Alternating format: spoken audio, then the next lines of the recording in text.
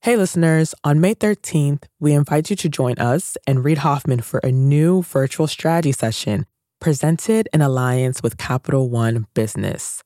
You'll hear insights from fellow entrepreneurs about how to be at the forefront of leading change with AI. So, go to mastersofscale.com AI strategy right now to register for free. Again, that's mastersofscale.com AI strategy. Looking forward to seeing you there. Welcome to part 2 of my conversation about refounding with Bill Ford of Ford Motor Company. If you missed part 1, go back and listen. It's in your Masters of Scale feed. Previously, Bill shared with us how leaders or anyone can find ways to refound an organization from the inside. It's a mission that touches everything from company culture to new products. So we'll start today's show with a look at one product that recently enjoyed a refresh of its own. The night that the reservations launched, you could track your dealerships as the reservations were coming in. And I mean, through the night, we were just getting reservation after reservation after reservation. The phones were also ringing all the time with questions like, when can I get it? When can I come in and see one? How do I drive one? That's Eddie Hall III. He's a partner and chief operating officer for the Hall Automotive Group of Greater Detroit. He's been with the family business for over a decade. But even he didn't expect the flood of phone calls and messages on the night he's describing. It's been almost unbelievable. I have 200 plus reservations at just one location. And so we're talking years and years of production. So, what was causing the flurry of activity lighting up Eddie's phones? The announcement of a very new version of a very established truck, the Ford F-150 Lightning. The F-150, I mean, it's such an iconic vehicle. Definitely one of our number one sellers across all my dealerships. The Ford F-150 isn't just popular in his dealership. It's the most popular vehicle in America. And that's why the latest iteration, the Lightning, made some headlines. Because as its name suggests, the Lightning is electric.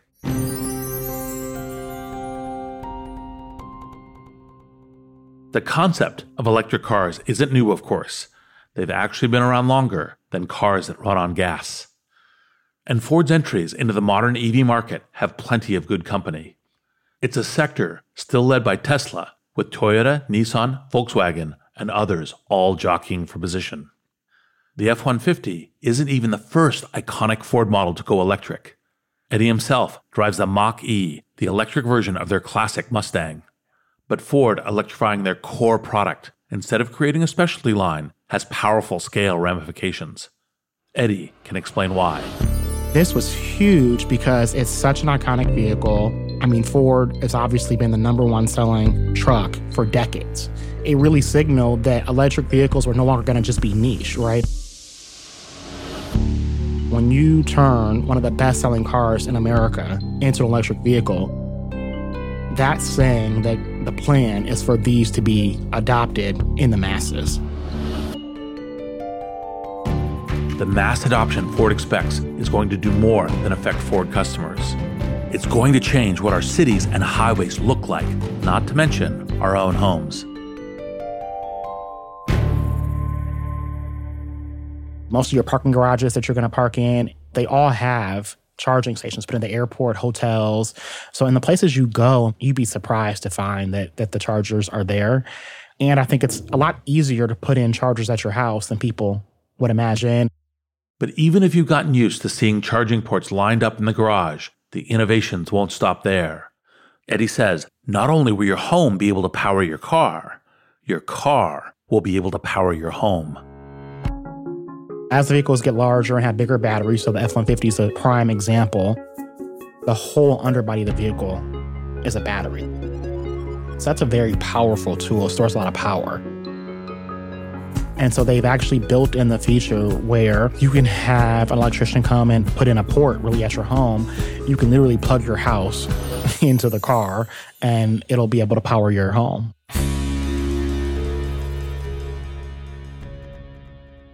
When Ford reimagined its F-150 as electric, it was more than just refounding a classic product. It was a means to reimagine the entire future of mobility. That's why I believe the refounder mindset can do more than change your company. It has the power to change entire industries for the better. You got to have incredible talent at every position. It's like this huge push. There are fires burning when you're going home. Can you believe it? Such an idiot. And then you go back to, this is totally going to be amazing. There are so many easy ways. I'm supposed to know what to do. I have no idea what to do. Sorry, we made a mistake. But you have to time it right. Oops. Working out of a 3-bedroom apartment. Stuff that just seems absolutely nutballs. 10 years later, I'm like, well, that's just how you do it. We haven't made it. Just how you do it. This is Masters of Scale. We'll start the show in a moment after a word from our premier brand partner, Capital One Business. I woke up in the middle of the night because I had this nightmare that we were front page news, that we've done the stupidest mistake of our life by making this pivot. That's Aparna Saran, Chief Marketing Officer for Capital One Business, and she's recalling a moment from her previous position at Capital One when she was heading up a team designing a new business card. We had just made the decision to go all in and sunset the prior version of the product, which was honestly the cash cow for our business. When we made that decision within a senior leadership meeting, as someone who had been on the journey to build this out for 5+ years, it was really exciting.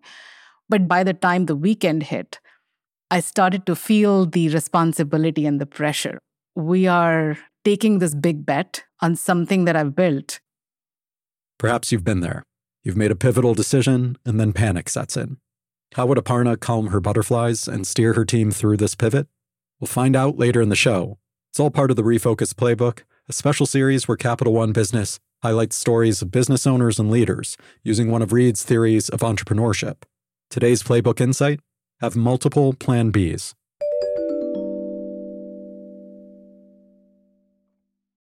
I'm Reid Hoffman, co-founder of LinkedIn, partner at Greylock, and your host. And I believe the refounder mindset can do more than change your company. It has the power to change entire industries for the better. When we left off in part 1, Bill Ford was both Ford's executive chair and its CEO. It was 2004, and Bill had just led the company through a turnaround, as well as transforming the Rouge, a nearly 100-year-old plant, into a model of green manufacturing. Some things were very high tech. We used things that were very low tech.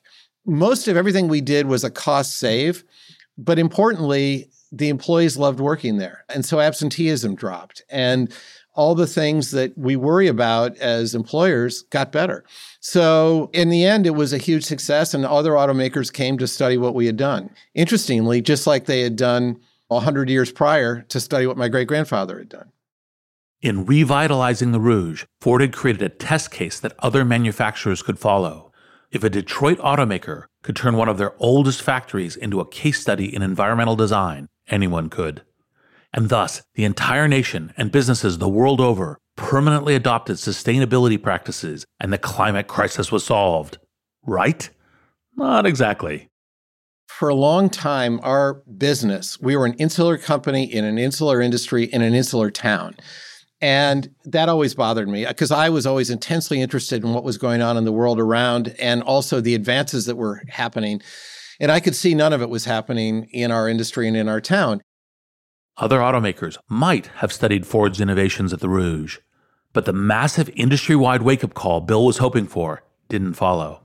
The problem seemed even clearer once Bill had the chance to join the board of eBay in 2005. I joined the eBay board when eBay was a young company, and it took me out to Silicon Valley every month. On the board, there were people like Scott Cook and Mark Andreessen and others, and I would ask them, I'm going to stay out here another couple of days. Can you set me up with some interesting things to see and do?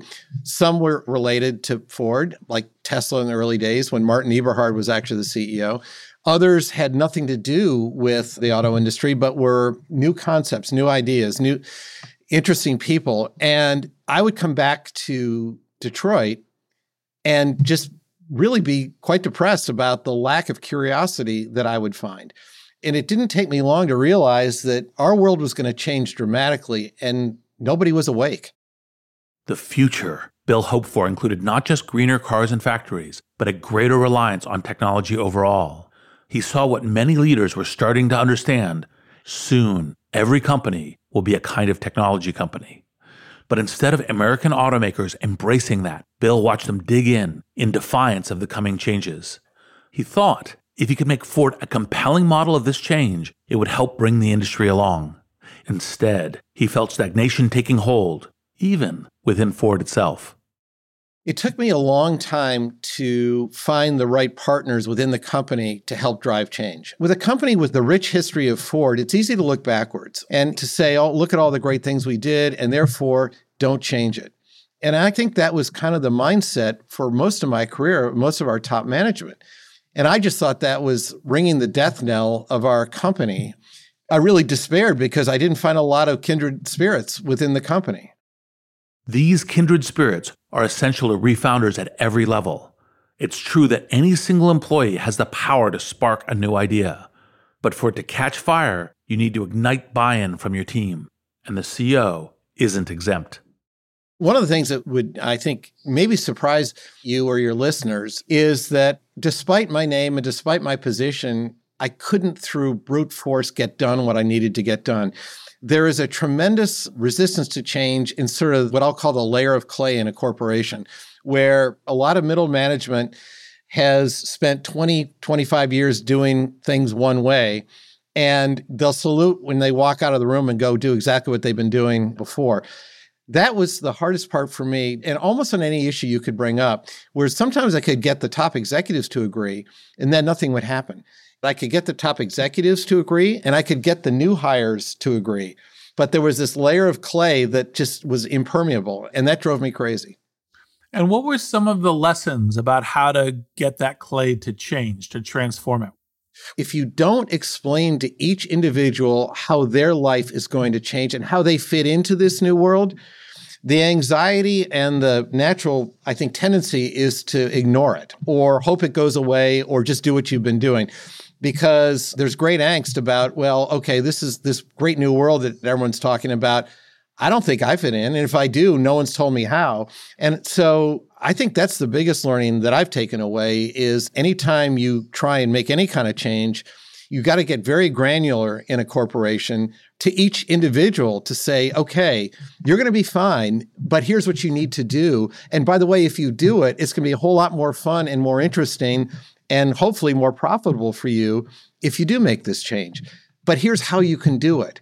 And I think once you can lay that out, because I don't think I did that very well in the early days, and I think that's why the layer of clay existed.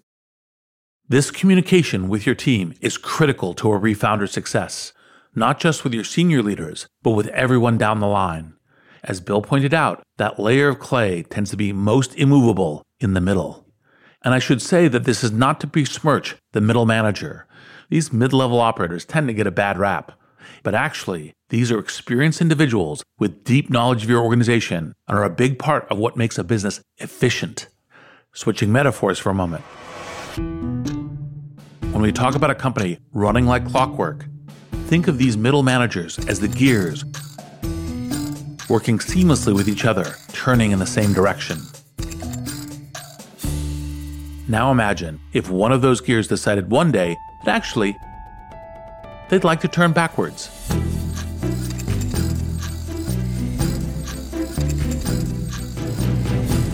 Or they'd like to become twice as big. It would spell disaster for the inner workings of the clock.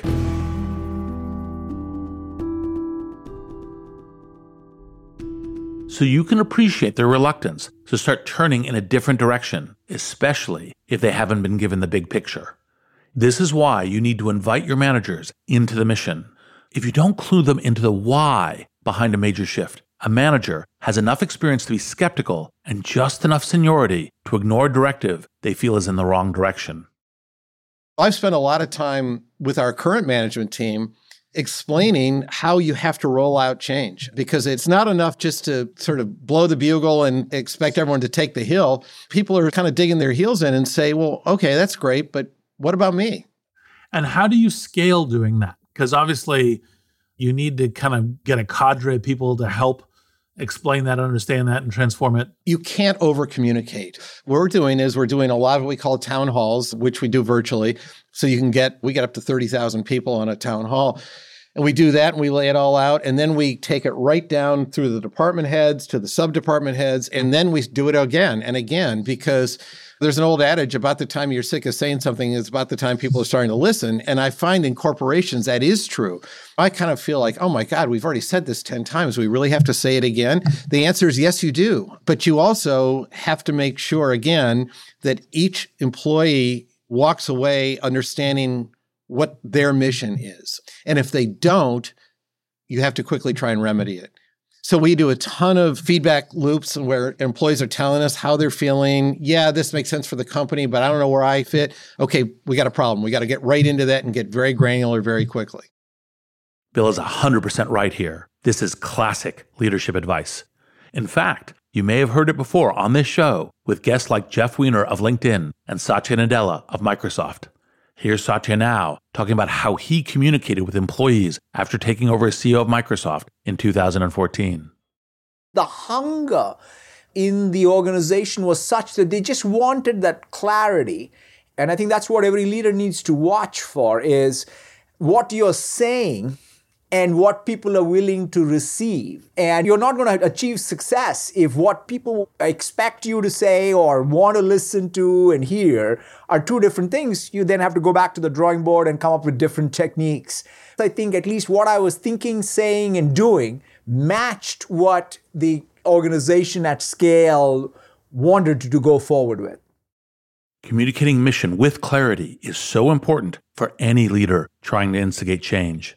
As Satya just pointed out, different members of your team will listen in different ways. So stay attuned to whether your message is getting through, because the bigger the change, the clearer you need to be. For Ford, a big change was in order. Though Bill Ford had brought the company back into the black in 2002, by 2004, they were once again in trouble. The launch of the Ford Escape, America's first hybrid, wasn't enough to turn the tide. American automakers were losing market share to Toyota, Honda, and others. In early 2005, sales fell off. By May, both Ford and GM stock were downgraded to junk bond status for the first time in their history. I could see what was coming at us. We had an industry where we were running at record levels and margins across the industry had collapsed. So I went to my board and I said, look, I need help. Because at the time I was chairman, I was CEO, I was president, and I was COO. And they said, well, what are you looking for? Are you looking for a COO? I said, no, I'm looking for the right person. I couldn't care less what the title is. And I'm going to be here regardless of what you call me. So I really need to get the right person. So that's when I went out and found Alan Mulally. Alan Mulally had spent 37 years at Boeing and was CEO of their commercial airplanes division. Known as a decisive but collaborative leader, he had led Boeing's own massive restructuring in 2001, just a few years earlier. He seemed like the right fit, but Bill wanted to know about the culture Alan had set during Boeing's restructuring and how he'd interacted with employees along the way. So Bill did what I recommend everyone do when considering a new hire: some deep reference checking.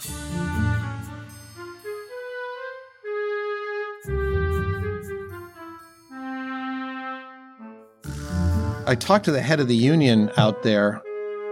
Because my relationship with our union was so good, I was able to call up the head of the union and know he'd be confidential. And I said, hey, listen, can you quietly do some research on how Alan dealt with the union? So I talked to the head of the union out there, and he said, we love the guy, even though he got rid of half of my crew. But he was always honest with us, always told us exactly what he was doing, why he was doing it, and we felt that he was a really good partner. It's not often that CEOs get such glowing reviews after a massive round of cuts. But the fact is, employees usually know when the business is in crisis. They're the ones at the ground level, interacting with customers and suppliers. They may even know something's wrong before you do. That's why during refounding moments, it's so important for leaders to be transparent and compassionate with their teams, even when the news you bear is bad. Be human and treat everyone you work with as though you'll be working with them for decades. That helps create a culture of honesty and dignity that other managers will follow.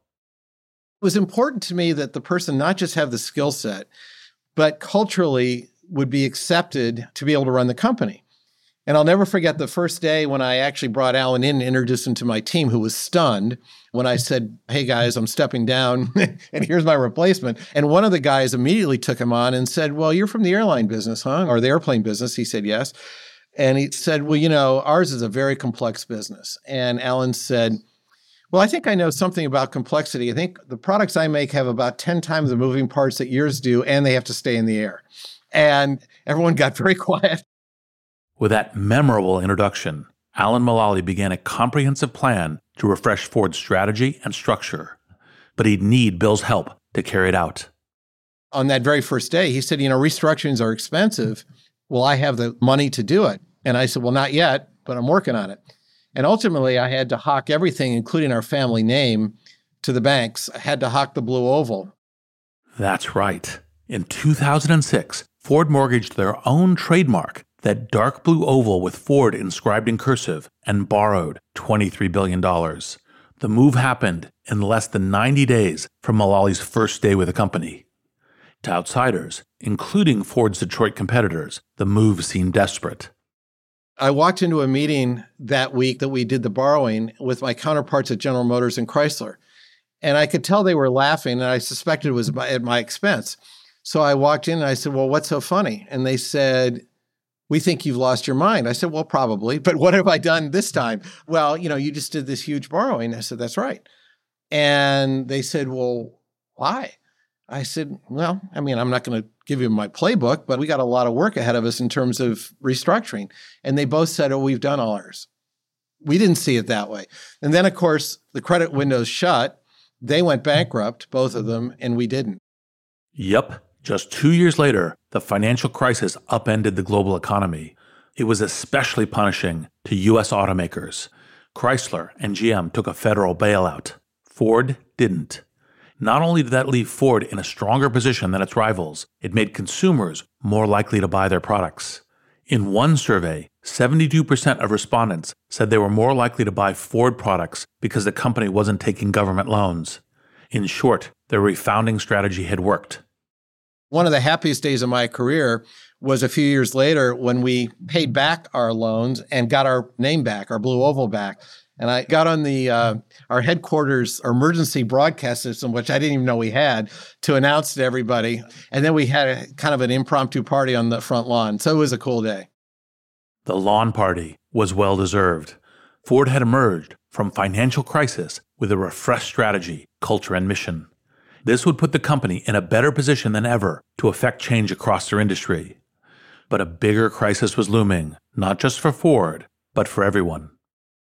We'll be back in a moment after a word from our premier brand partner, Capital One Business. There was panic that set in that night because I didn't want to let people down.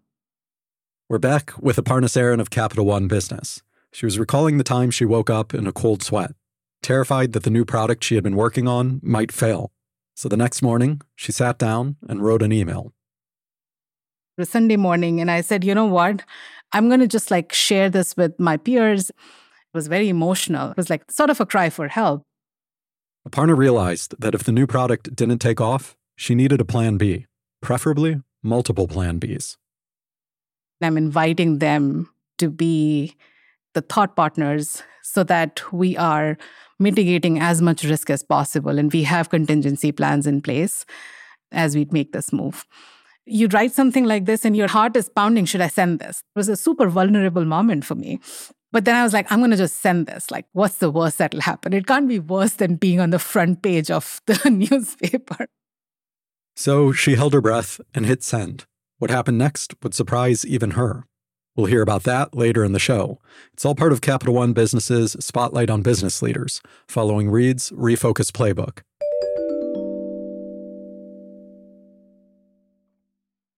We're back with part 2 of our episode on refounding with Bill Ford. If you're enjoying this episode, share it with friends. Just hit the share button in your podcast app.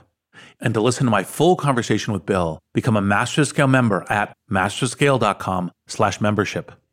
Even in a two-part episode, there are more stories we couldn't get to, including the company's incredible pivots during the early days of COVID, manufacturing ventilators, and PPE. You won't want to miss it.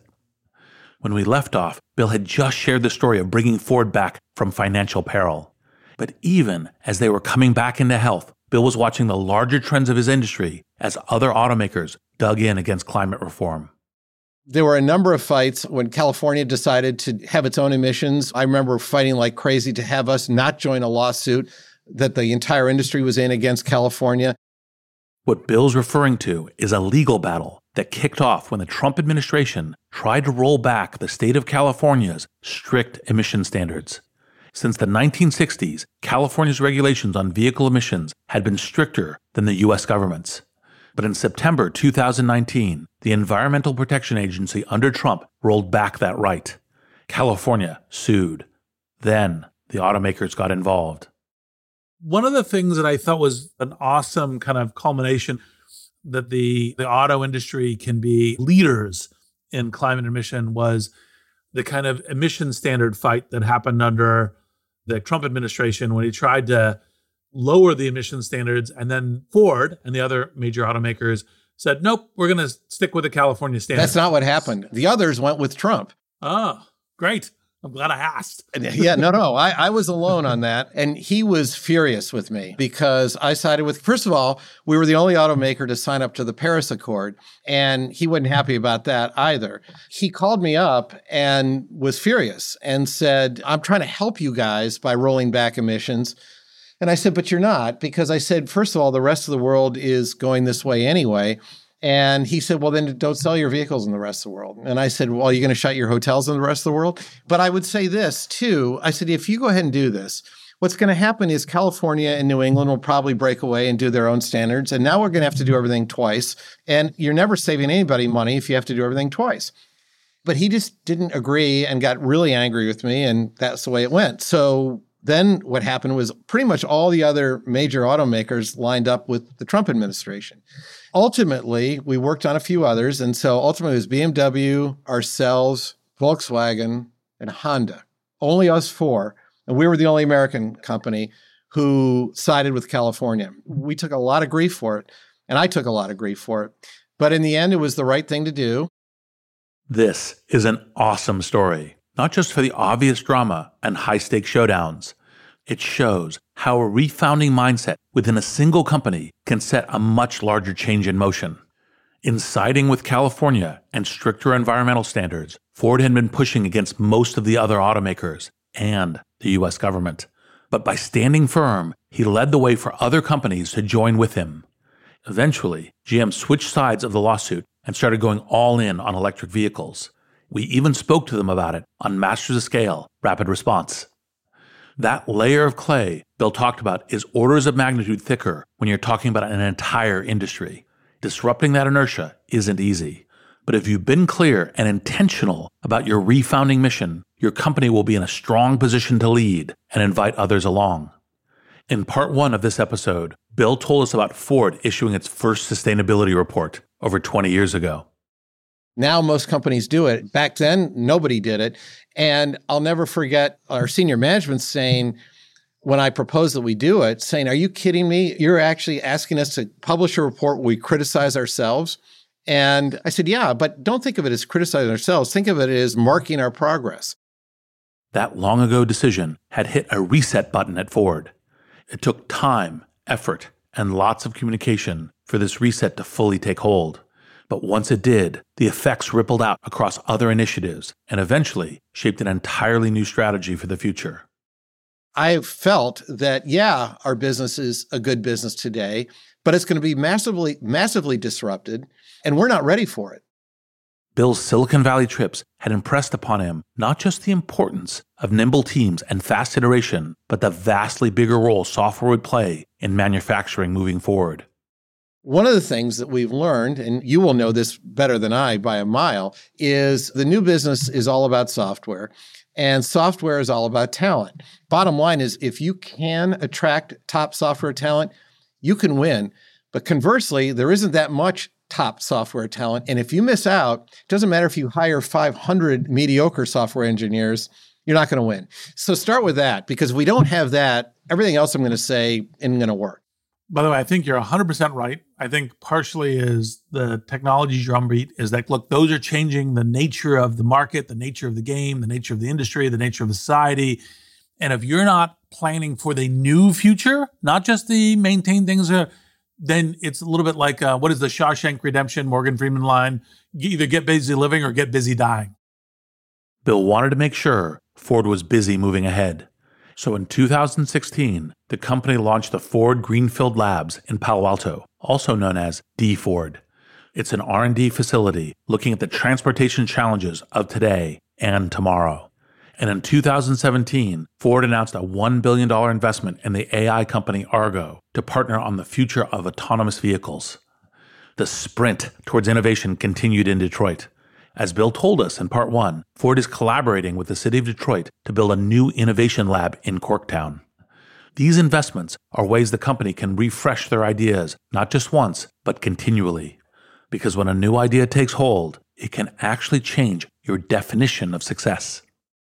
Most of my career, winning and losing was defined by a couple points of market share.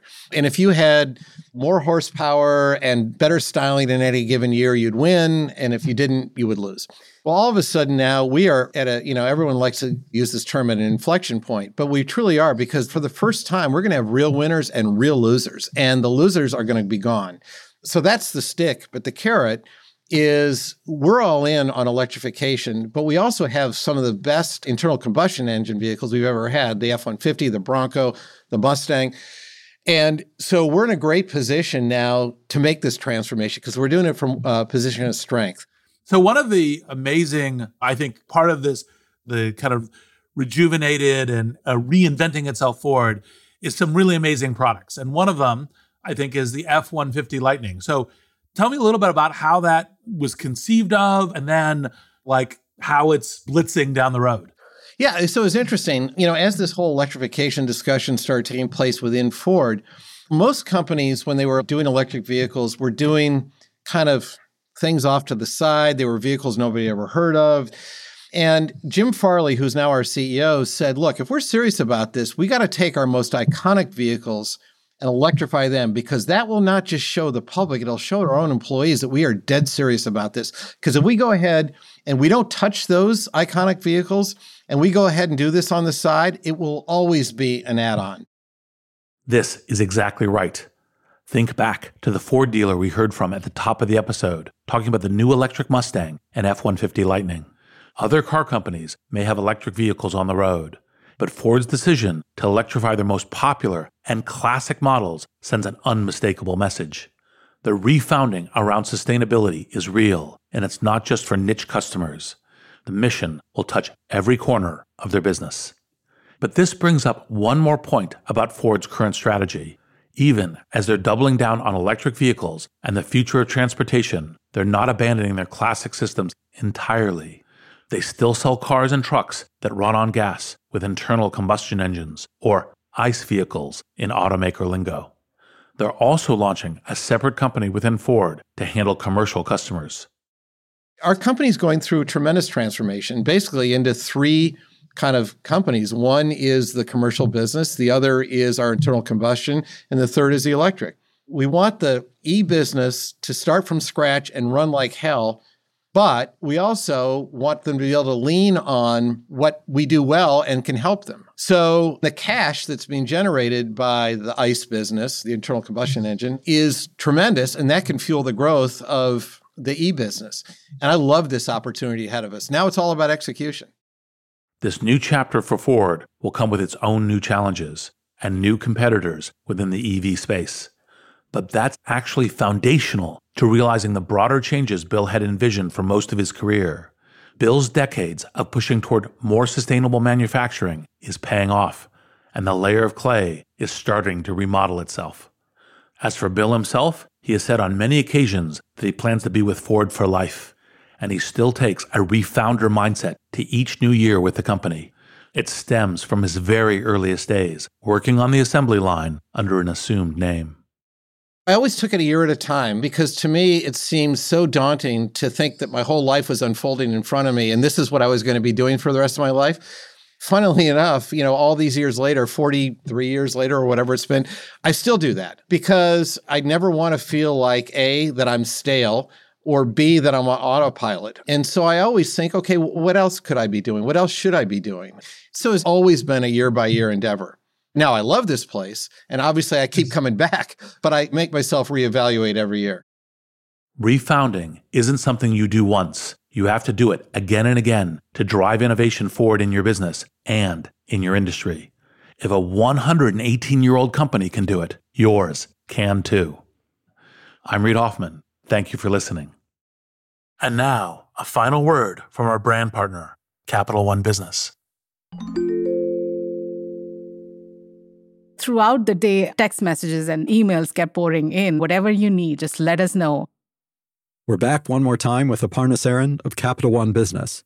She was telling us about a Sunday morning email she fired off in a moment of panic. Minutes later, her inbox was overflowing. And the support she found wasn't just emotional, it was practical. We talked about detailed contingency plans and we created our go-to-market strategy. Before we are in full rollout mode, we had stage gates so that we could test and quickly learn and iterate. And within a matter of 6 months, as we were rolling things out channel by channel, those stage gates would allow us to pivot if we saw something that we didn't like. That day, Aparna learned a lesson that stayed with her. Having multiple plan Bs doesn't just expand your options. It gives you new opportunities. The best way to pivot is actually open doors for thoughtful conversations, because humility in knowing that you actually don't know everything, as well as the empathy in knowing that disruption is always drastic and abrupt, helps you go through that pivot with other people in a very different way. Capital One Business is proud to support entrepreneurs and leaders working to scale their impact, from Fortune 500s to first-time business owners. For more resources to help drive your business forward, visit CapitalOne.com/businesshub. That's CapitalOne.com/businesshub. Masters of Scale is a Wait What original. Our executive producers are June Cohen, Darren Tripp, and Jordan McLeod. Our head of content and production is Lori Hoffman. Our producers are Adam Skuse, Catherine Clark-Gray, Marie McCoy-Thompson, Alex Morris, Tucker Legursky, and Holly Bondi. Our editor-at-large is Bob Safian. Our music director is Ryan Holiday. Original music and sound design by Eduardo Rivera. Audio editing by Keith J. Nelson, Stephen Davies, Andrew Nault, and Mike Gallagher. Mixing and mastering by Brian Pugh. Special thanks to Chris Shea, Elisa Schreiber, Aria Finger, Saida Sapieva, Greg Beato, Adam Heiner, Colin Howarth, Willem Crowells, Tim Cronin, Kelsey Capitano, Sammy Aputa, Anna Pisano, Sarah Tartar, Lear Ceramentis, Charlie Meneses, Chineme Ezequena, Emily McManus, and Mina Kurosawa. Become a member of Masters of Scale to get access to a year's worth of courses and content on the Masters of Scale Courses app. Find out more at masterscale.com/membership.